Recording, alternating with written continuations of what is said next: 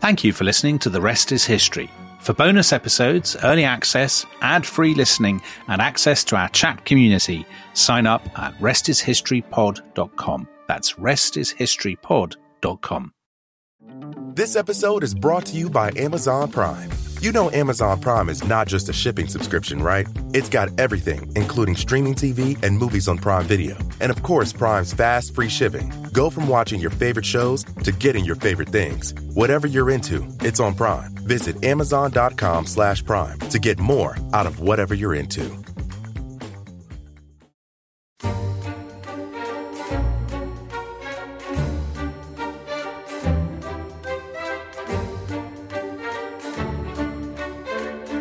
It's the depths of the winter solstice.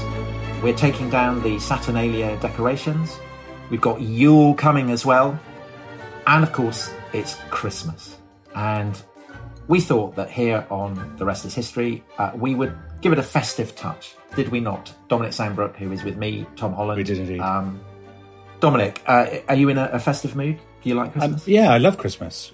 Do you have, we have... So my son and I always watch The Box of Delights. Do you remember The Box of Delights? The 1980s BBC adaptation of John Masefield's Christmassy novel. We watch that every year. God, what a touching thought. And my wife refuses to watch it, but we watch it. We've got Patrick Troughton. Why does she refuse to watch it? She says, I've seen it once, it wasn't very good. I've seen no reason to waste my life watching it again. She's Christmassy that way. And then obviously on Christmas Day, because my son is 9, we spend the entire day arguing about making gigantic Lego models that he's received from Father Christmas. And basically what happens is my wife and I end up spending, sort of 3 o'clock the next morning, we're still arguing about which is the lost piece and all this kind of carry on. So that's our Christmas tradition. But you still like Christmas? I love it. I love all that, yeah. Oh. It's that or talk to you. So, when we're gonna... Yeah, well, when you put it like that. Let's crack on. What about you? You must have Christmas traditions. Didn't you have your turkey stolen out of the back of your car once? Am I right? Yeah, we did. Well, we had a very small fridge, and so we couldn't fit the turkey in the fridge. So we thought we'll put it in the back boot of the car. And some bastard came along and nicked it. So we had all the trimmings, but we didn't have turkey. Wow, that's a terrible story, isn't it? I just thought you'd love to share that with the public. Yeah, but I said earlier that since then we've stopped eating dinosaurs. Oh yeah, of course. Birds are, but we do have the festive tradition. We've got a large plastic tyrannosaur, and we've made a little kind of Santa outfit for him. So he joins the nativity scene. Oh, that's nice. So you got the wise men, you got the shepherds, and I got the dinosaur. You've got a tyrannosaur in a Santa Claus outfit. How should we start? Should we start by discussing how historical are the gospel accounts? Okay, so yes, so they're different, aren't they, the gospel accounts? So I think I'm right in saying you'll know more about this than me because you never miss an opportunity to plug your book about the history of Christianity. But Dominion, available from all good bookshops. Christmas coming up, rush out and buy it, folks. Well, people have missed it. I mean, people have done their Christmas shopping. They don't want to. I mean, maybe it'll be in the sales. Who knows? Remained in bookshops. Yeah. Isn't there a difference? Some gospels say Jesus was born in Bethlehem, and some say Nazareth. Is that right? But they both say no. So there are 4 gospels, and there are only 2 that give us accounts of the nativity. Both of them have him being born in Bethlehem. One of them, St. Matthew's Gospel, gives us the account of the 3 wise men coming and the massacre of the innocents. And the other one, Luke, gives us a story about the shepherds. Right. And so the Christmas story is a fusion of the 2. So there's no story in which you get both the shepherds and the wise men? No. And there are huge issues with it as history. The obvious one would be that the dates are all over the place. Yeah. So obviously we date our years from the birth of Christ, but we've got no idea really when the birth of Christ is, because in one of them we've got King Herod is alive and Herod dies in 4 BC. And then in the other one we've got a decree going from Caesar Augustus. And yes. We're told that this is when Cyrenius was governor of Syria, and Cyrenius is holding his census in AD 6. So you can't square the two. Okay, that's a pretty big range. Yeah. And did that census actually happen, Tom? Is that a real thing? Well, there was a kind of census, but it certainly wasn't a census in the way that it gets described in the New Testament. And what's absolutely certain is that Joseph would not have been required to go to Bethlehem, and it's pretty clear that that whole story is an attempt to get Jesus to Bethlehem in time to be born, because prophecy says that the Messiah will be born in Bethlehem. So they've retrofitted the story, basically. They've retrofitted the story. I mean, I think it's pretty clear that Jesus was born in Nazareth. But having said that, I think that you can see that there are kind of enduring themes that will run through probably over the 2,000 years that have followed, and which are part of the Christian tradition to this day. One is the idea that Jesus, Son of God, the Messiah, is essentially, I mean, he's the son of travelers who can't find room in the inn, famously. He's laid in a manger. And the contrast is something that is fundamental to the Christmas story, that God himself has become this tiny baby laid in a stable. So that's crucial, the kind of contrast between greatness and smallness. And that's, I think, why the references to Caesar Augustus and to the Roman governorship and everything and to Herod is so important, because you're counterpointing the Christ child to the apparatus of state power. And the other thing is the preaching of the message of peace, which the angels tell to the shepherds. And again, this is placing the birth of Jesus in the context of Roman power, the kind of apparatus of Roman power. And again, it's the kind of counterpoint between the peace of heaven that Christ is bringing, counterpointed to that of the earth that can't. And again, that is a theme that runs throughout Christian history, the idea that Christmas properly should be a period of peace, should be a truce. And we may come to that later on. And during all this, during the first couple of hundred years, so when Christianity is not, a state religion or anything like that, did Christmas loom as large to the early Christians as it does to us? Or was it Easter that was the big deal? No.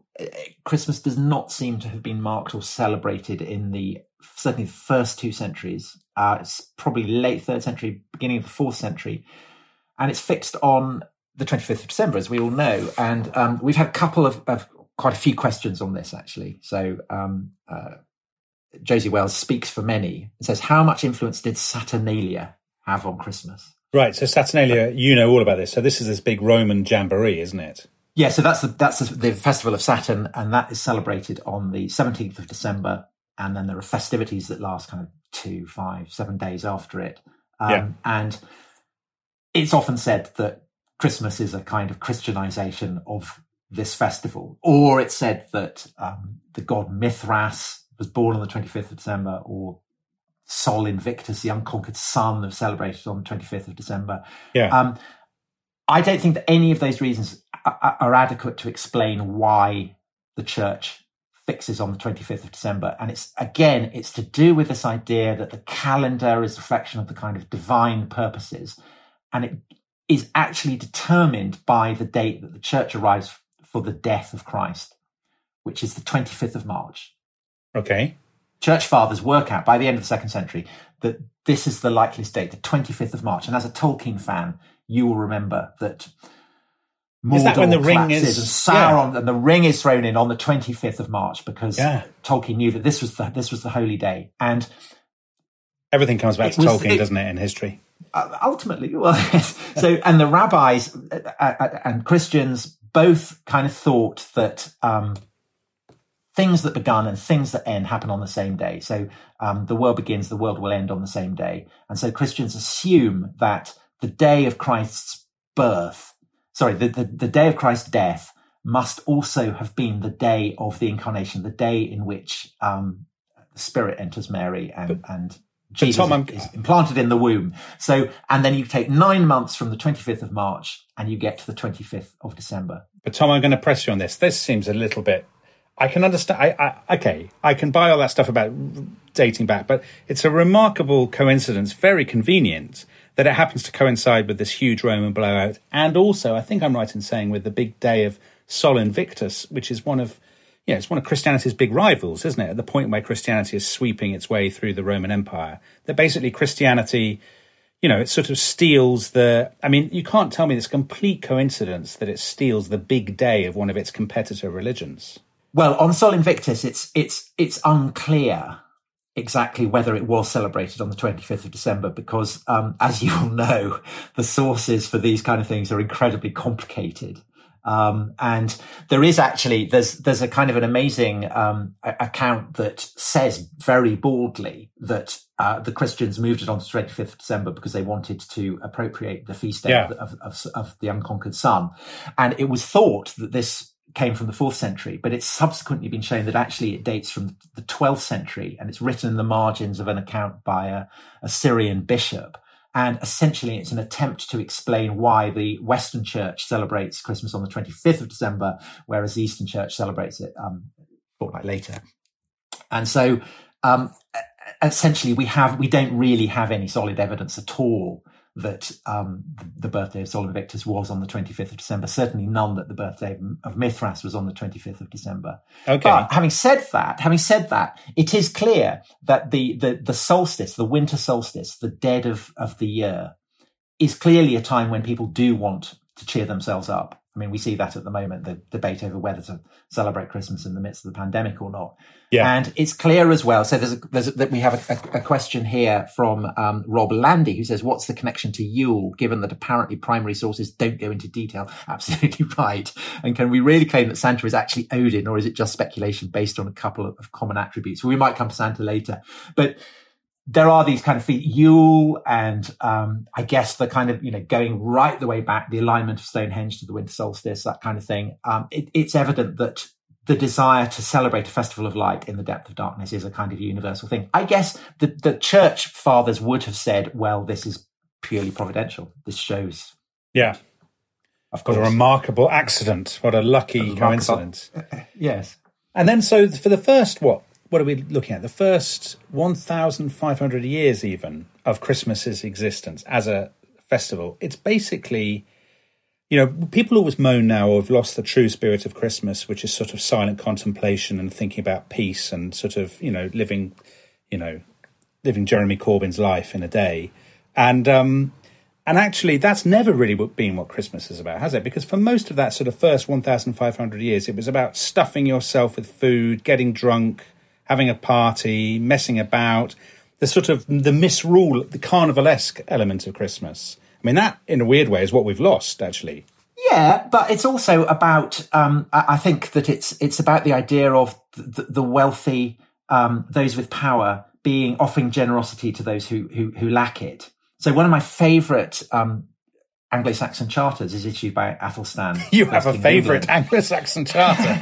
That's great. Of course you do. I would expect nothing else. Of course. And it's issued by Athelstan on Christmas Eve to one of his noblemen, issuing a grant of land, and specifies that you can have this land, but if you get anybody coming into your land who needs shelter, you have to provide them with shelter. And it's pretty clear that Athelstan has been contemplating the Christmas story. And that's what's at the back of his mind. And that's kind of incredibly moving, because suddenly you get a kind of, shaft of light into the way that this otherwise very obscure king, I mean, we have no kind of insight into the way that he thinks. Suddenly we do with this, and it's very moving. And I think that the traditions of celebration at Christmas, where the halls are opened up and, as you say, kind of feasting and merrymaking, the crucial aspect of the merrymaking from the Christian point of view is that it is a shared celebration. Yeah. It's the rich hosting the poor.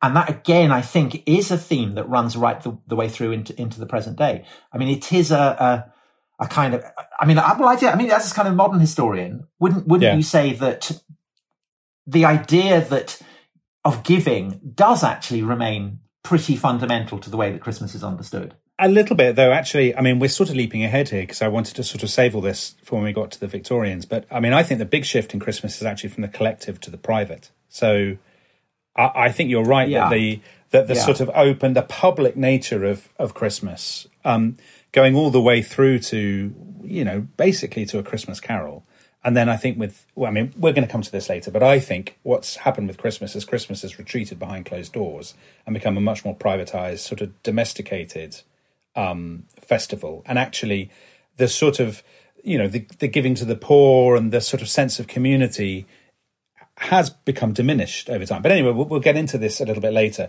I just wanted to bring up a question from Greenshaw Classics and Latin, and Greenshaw says they want to ask about the use of Christmas for sort of they call non-Christmassy reasons. So you mentioned Athelstan. I wanted to ask about the coronation of people like William the Conqueror or Charlemagne. So they're both crowned on Christmas Day on the 25th of December. And is that just a fluke, or is that a deliberate choice to identify their regime with the birth of Christ? I'm going to be absolutely honest. I have no idea. Oh, this is... But I would guess so. Because this is a great moment in history. I would guess it because I think that the feast days of the church have a salience in kind of pre-modern times that we can barely comprehend now. Yeah. And in a sense, the significance of Christmas for us is the kind of one ghostly remains of that world where your whole life was structured by these festivals. Yes. You measure out the seasons by it. You measure out your own life by their passage.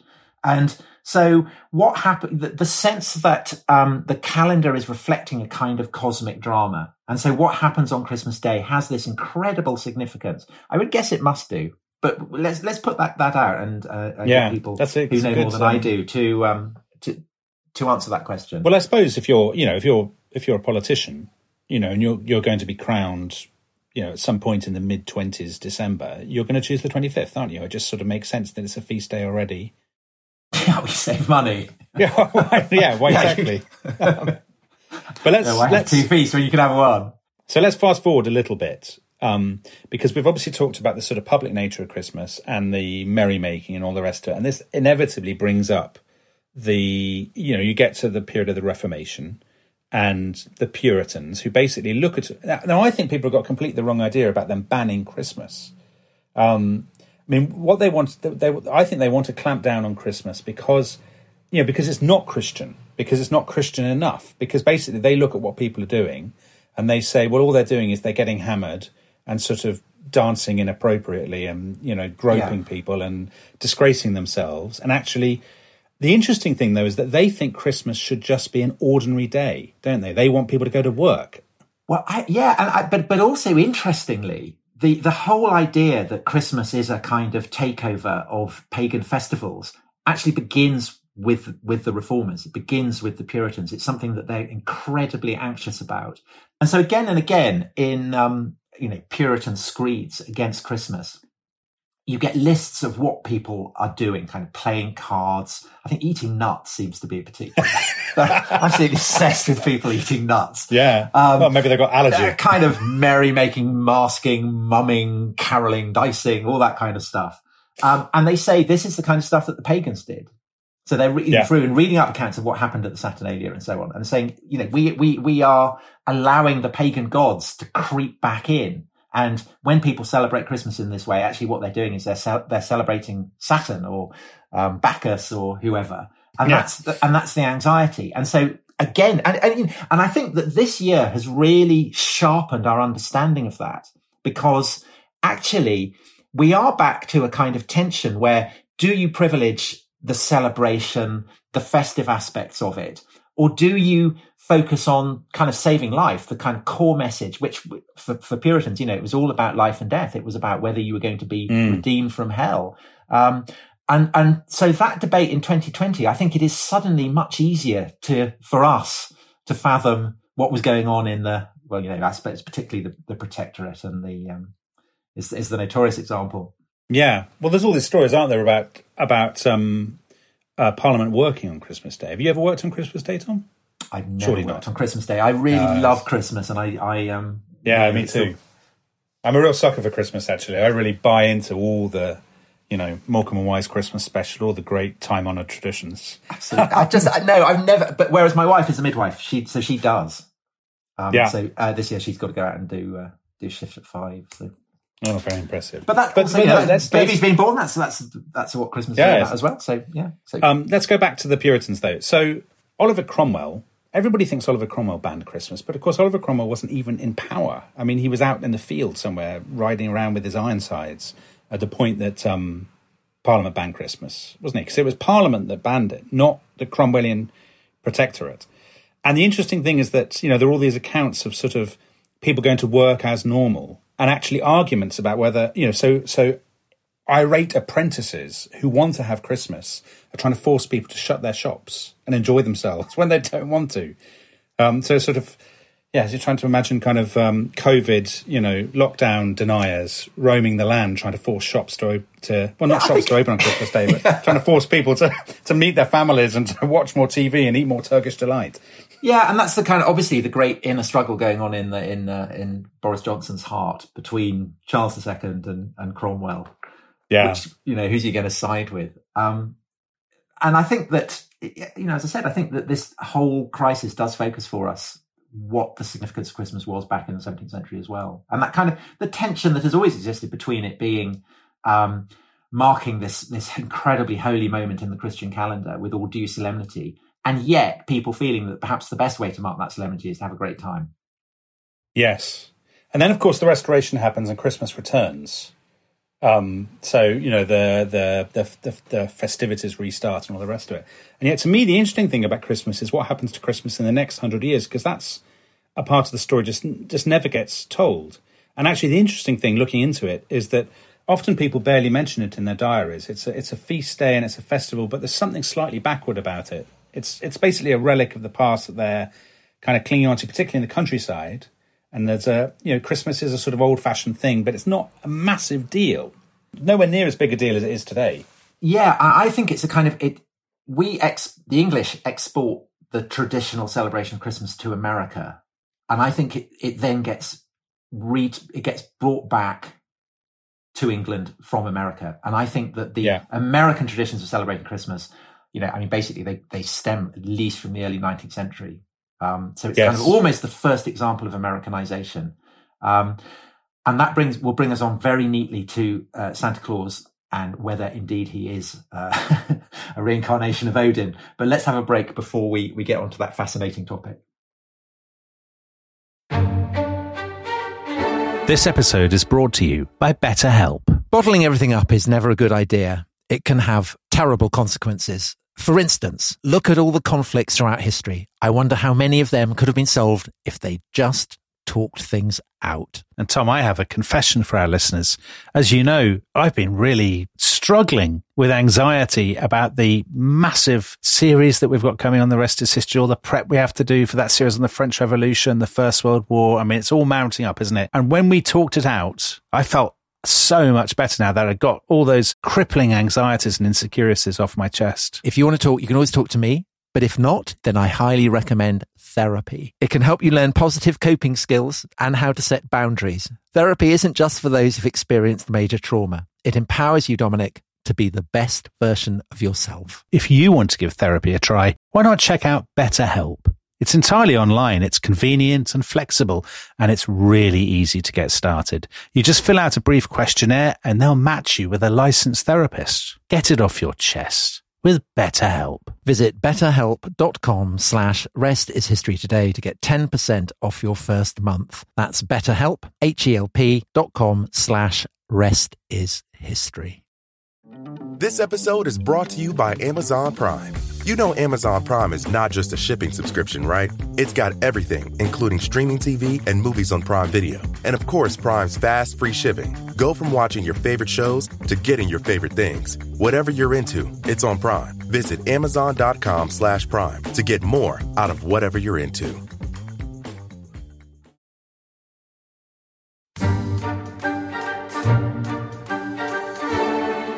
Welcome back to The Rest is History. We are talking Father Christmas or Santa Claus. Tom, are you a Santa Claus man or a Father Christmas man? I'm a Father Christmas man. I hate Santa Claus. As a true-born Englishman, I'm also a Father Christmas man. Good. I knew you would be. I I like to think that our listeners are all Father Christmas. Maybe St. Nick. Maybe a few St. Nick diehards. Well, yeah, so St. Nick is... I mean, that's how it starts. So... we were talking about whether a question from Rob Landy is Father Christmas actually Odin? No, I don't think he is. And it goes back to this Washington Irving, the American short story teller at the beginning of the 19th century, who is a sucker for Christmas. And he laments what you were talking about, the fact that the festival seems to be going into decline, that it's associated with baronial halls and things like that. And obviously you don't have those in America.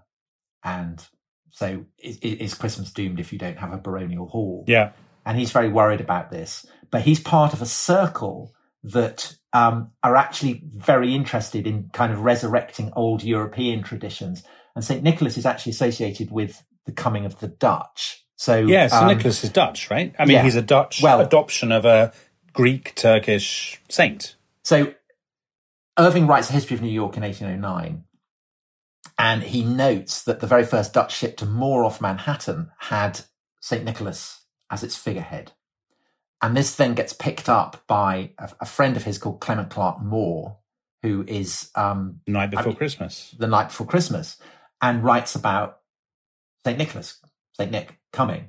And he does describe St. Nick as an elf. So there is perhaps a kind of invented sense of continuity with those Scandinavian traditions or whatever that also give you Odin.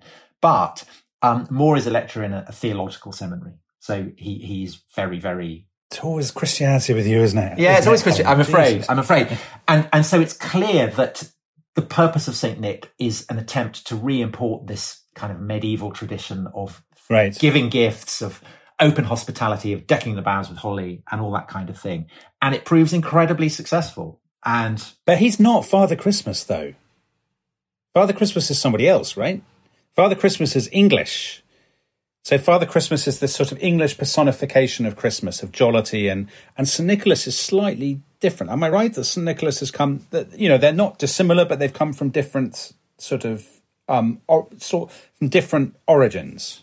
Yeah, so that tradition of St. Nicholas gets exported back to Britain and merges with the tradition of Father Christmas, rather as grey squirrels merge with I was just about to say that, yeah. Santa Claus is a grey squirrel of a man.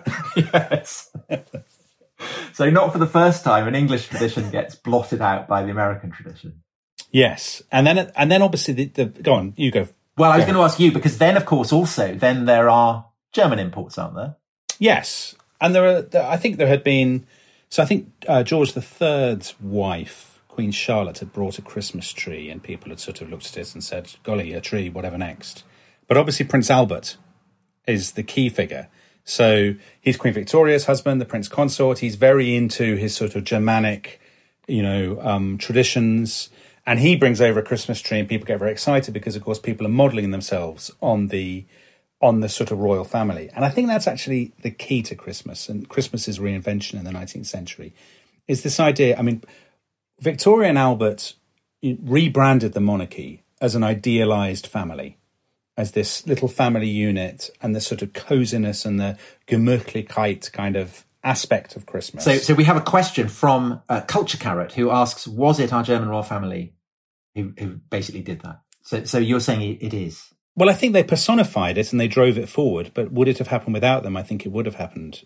And we talked earlier about the change from what I think is a big change at Christmas, which is a change from the public ceremony to the private family-based one. And I think what you have there is you've got an industrial urban society.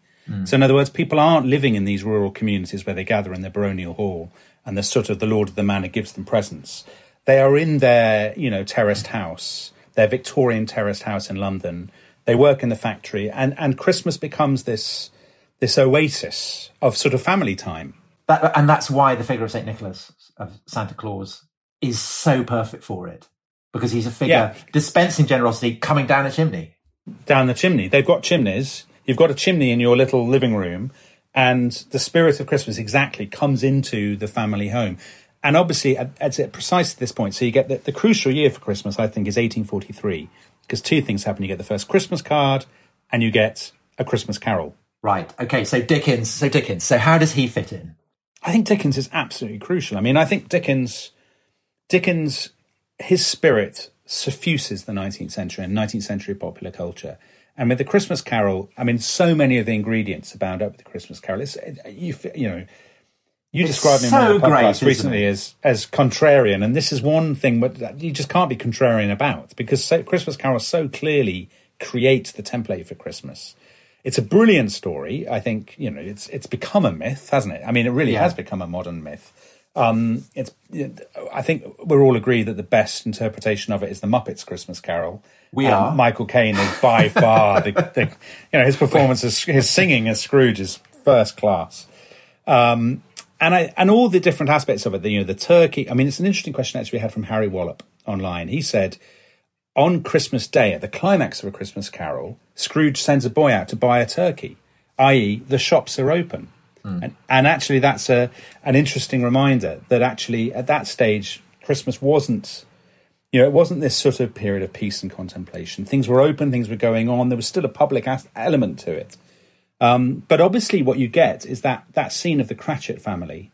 They're all sitting around having their turkey.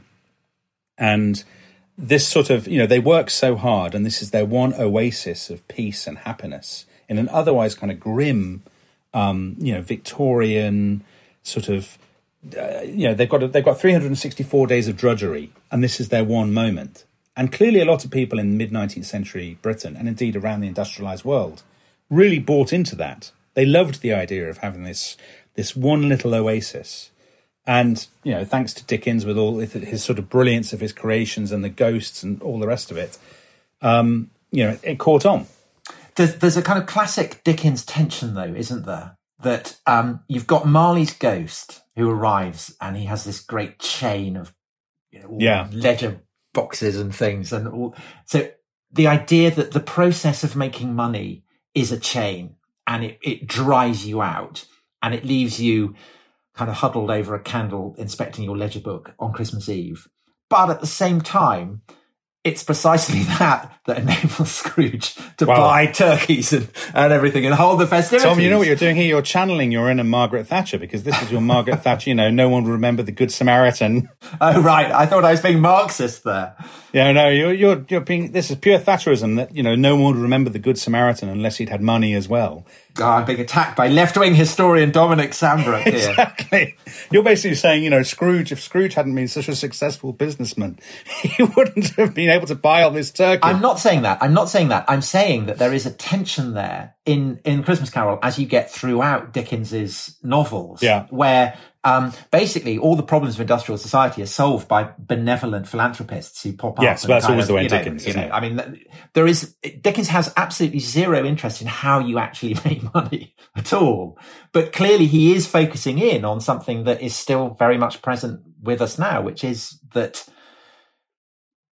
in a way, Christmas is cast as a kind of an escape from the grind of making money. It's sacred and celebration of family and everything and all the things that really matter. But you celebrate it by spending enormous amounts of money. And so that's why people, it seems to me, are always kind of very anxious about the commercialization of Christmas, even as actually you can't have Christmas without lots of money and spending and commercial. No. The complaints about the commercialization of Christmas, I think, always miss the point that Christmas is by definition a commercial festival. Well, it has been since the emergence of capitalism and industrial society, which again is the kind of Washington Irving thing. Why can't we get back to medieval baronial halls and things? I mean, we can't. No, and if we hadn't, Christmas would be dead. I think that's fair to say that Christmas reinvented itself as an industrialized, urban, capitalist festival in which people would buy things and people would buy a lot of food and they would celebrate the family. Initially a kind of extended family and increasingly more and more a kind of nuclear family. And Dickens played his part in that, but Dickens is often, the interesting tension with Dickens is that he's simultaneously a very radical writer and also a conservative one. So, his solution is philanthropy, which is a kind of great bulwark of the sort of status quo, isn't it? You make yourself feel better about being a rich capitalist by one day a year buying someone a turkey. But I think it works actually because it does go with the grain of the Christian story and the way that it's been understood right from the very earliest years. And of course, the other one that we talked about at the beginning is this idea that, the angels preach peace, peace on earth, goodwill to men. And that also has generated in the 20th century a very famous myth, And we've done the First World War, so I know you know everything about the First World War, Dominic. So let's come to... I'm dreading this because I know that First World War buffs are poised. They're poised to write in with complaints about inaccuracies. Yeah, because this is probably the most famous... I guess it's even more famous than the Angel of Mons, isn't it? The idea that the Bowmen of Agincourt appeared to marshal the British in the retreat. So this is the Christmas truce, isn't it? Yeah, which is also 1914, 25th of December. The British and Germans come out of their trenches, meet in the middle, and supposedly play football. As far as I understand, multiple organised games of football with referees, VAR, penalty shootouts. Now, I've just said that to annoy the war enthusiasts. So there's a lot of disagreements among historians about this. There's a historian who gave a presentation recently in the National Archives, and he said there are lots of games of football. And then there are others who say, well, actually, some of the sources are dubious and, soldiers embellished their accounts later on because they knew they would be rewarded if their stories appeared in the newspapers. So you would be paid you would get a small fee if your story appeared in the newspaper, and it's better if there's football in it. But it's clear that there were, let's say there was 1-2 definite games. Germans against English? I think they were Germans against English, yeah, and I think they're sort of jumpers for goalposts. I mean, obviously it's very rutted kind of terrain, so I don't think it's a sort of a footballing carpet. I don't think they're playing tiki-taka, Man City style kind of short passing game. Yeah, I think it's very much the sort of traditional British long ball. And losing on penalties is the traditional joke, isn't it? Which absolutely we're required to make at this point. I mean, I think there was, it's easy to lose yourself in a bit of a generalization because in some places there was still fighting, and of course, it wasn't. A lot of the officers were very uneasy about the idea of a truce. Understandably, they want to kill the Germans the next day. They don't like the thought of it. Actually, the interesting thing that doesn't often get talked about is on the Eastern Front. So on the Eastern Front, there's a huge siege in a place called Przemyśl, which I hope for Polish listeners I've pronounced beautifully. So there's this colossal fortress where the Austro-Hungarians are besieged by the Russians. And of course, it's not Christmas. No, different dates. Different date. But the Russians, and the Eastern Front is a horrible campaign. There's a lot of ethnic cleansing and there's a lot of sort of bitterness and bad blood. But this is in the First World War? It's in the First World War. Yeah. And the Russian besiegers leave cards and indeed presents of sausages and things for the Austrian patrols to find outside the walls of the city. And they say, we know this is Christmas for you, so we've left you a few nice treats and whatnot, and, we look forward to besieging you again tomorrow. That is a lovely note, on which to end. I can't see how we could top that. That is a truly festive note. Yeah, the thought of starting the bombardment again on Boxing Day. Well, yes. We'll have Christmas and then we'll be back to tier 3. Anyway, Dominic, happy Christmas to all everyone who's listening to this, and we will speak to you again, I hope, in the new year. Bar humbug.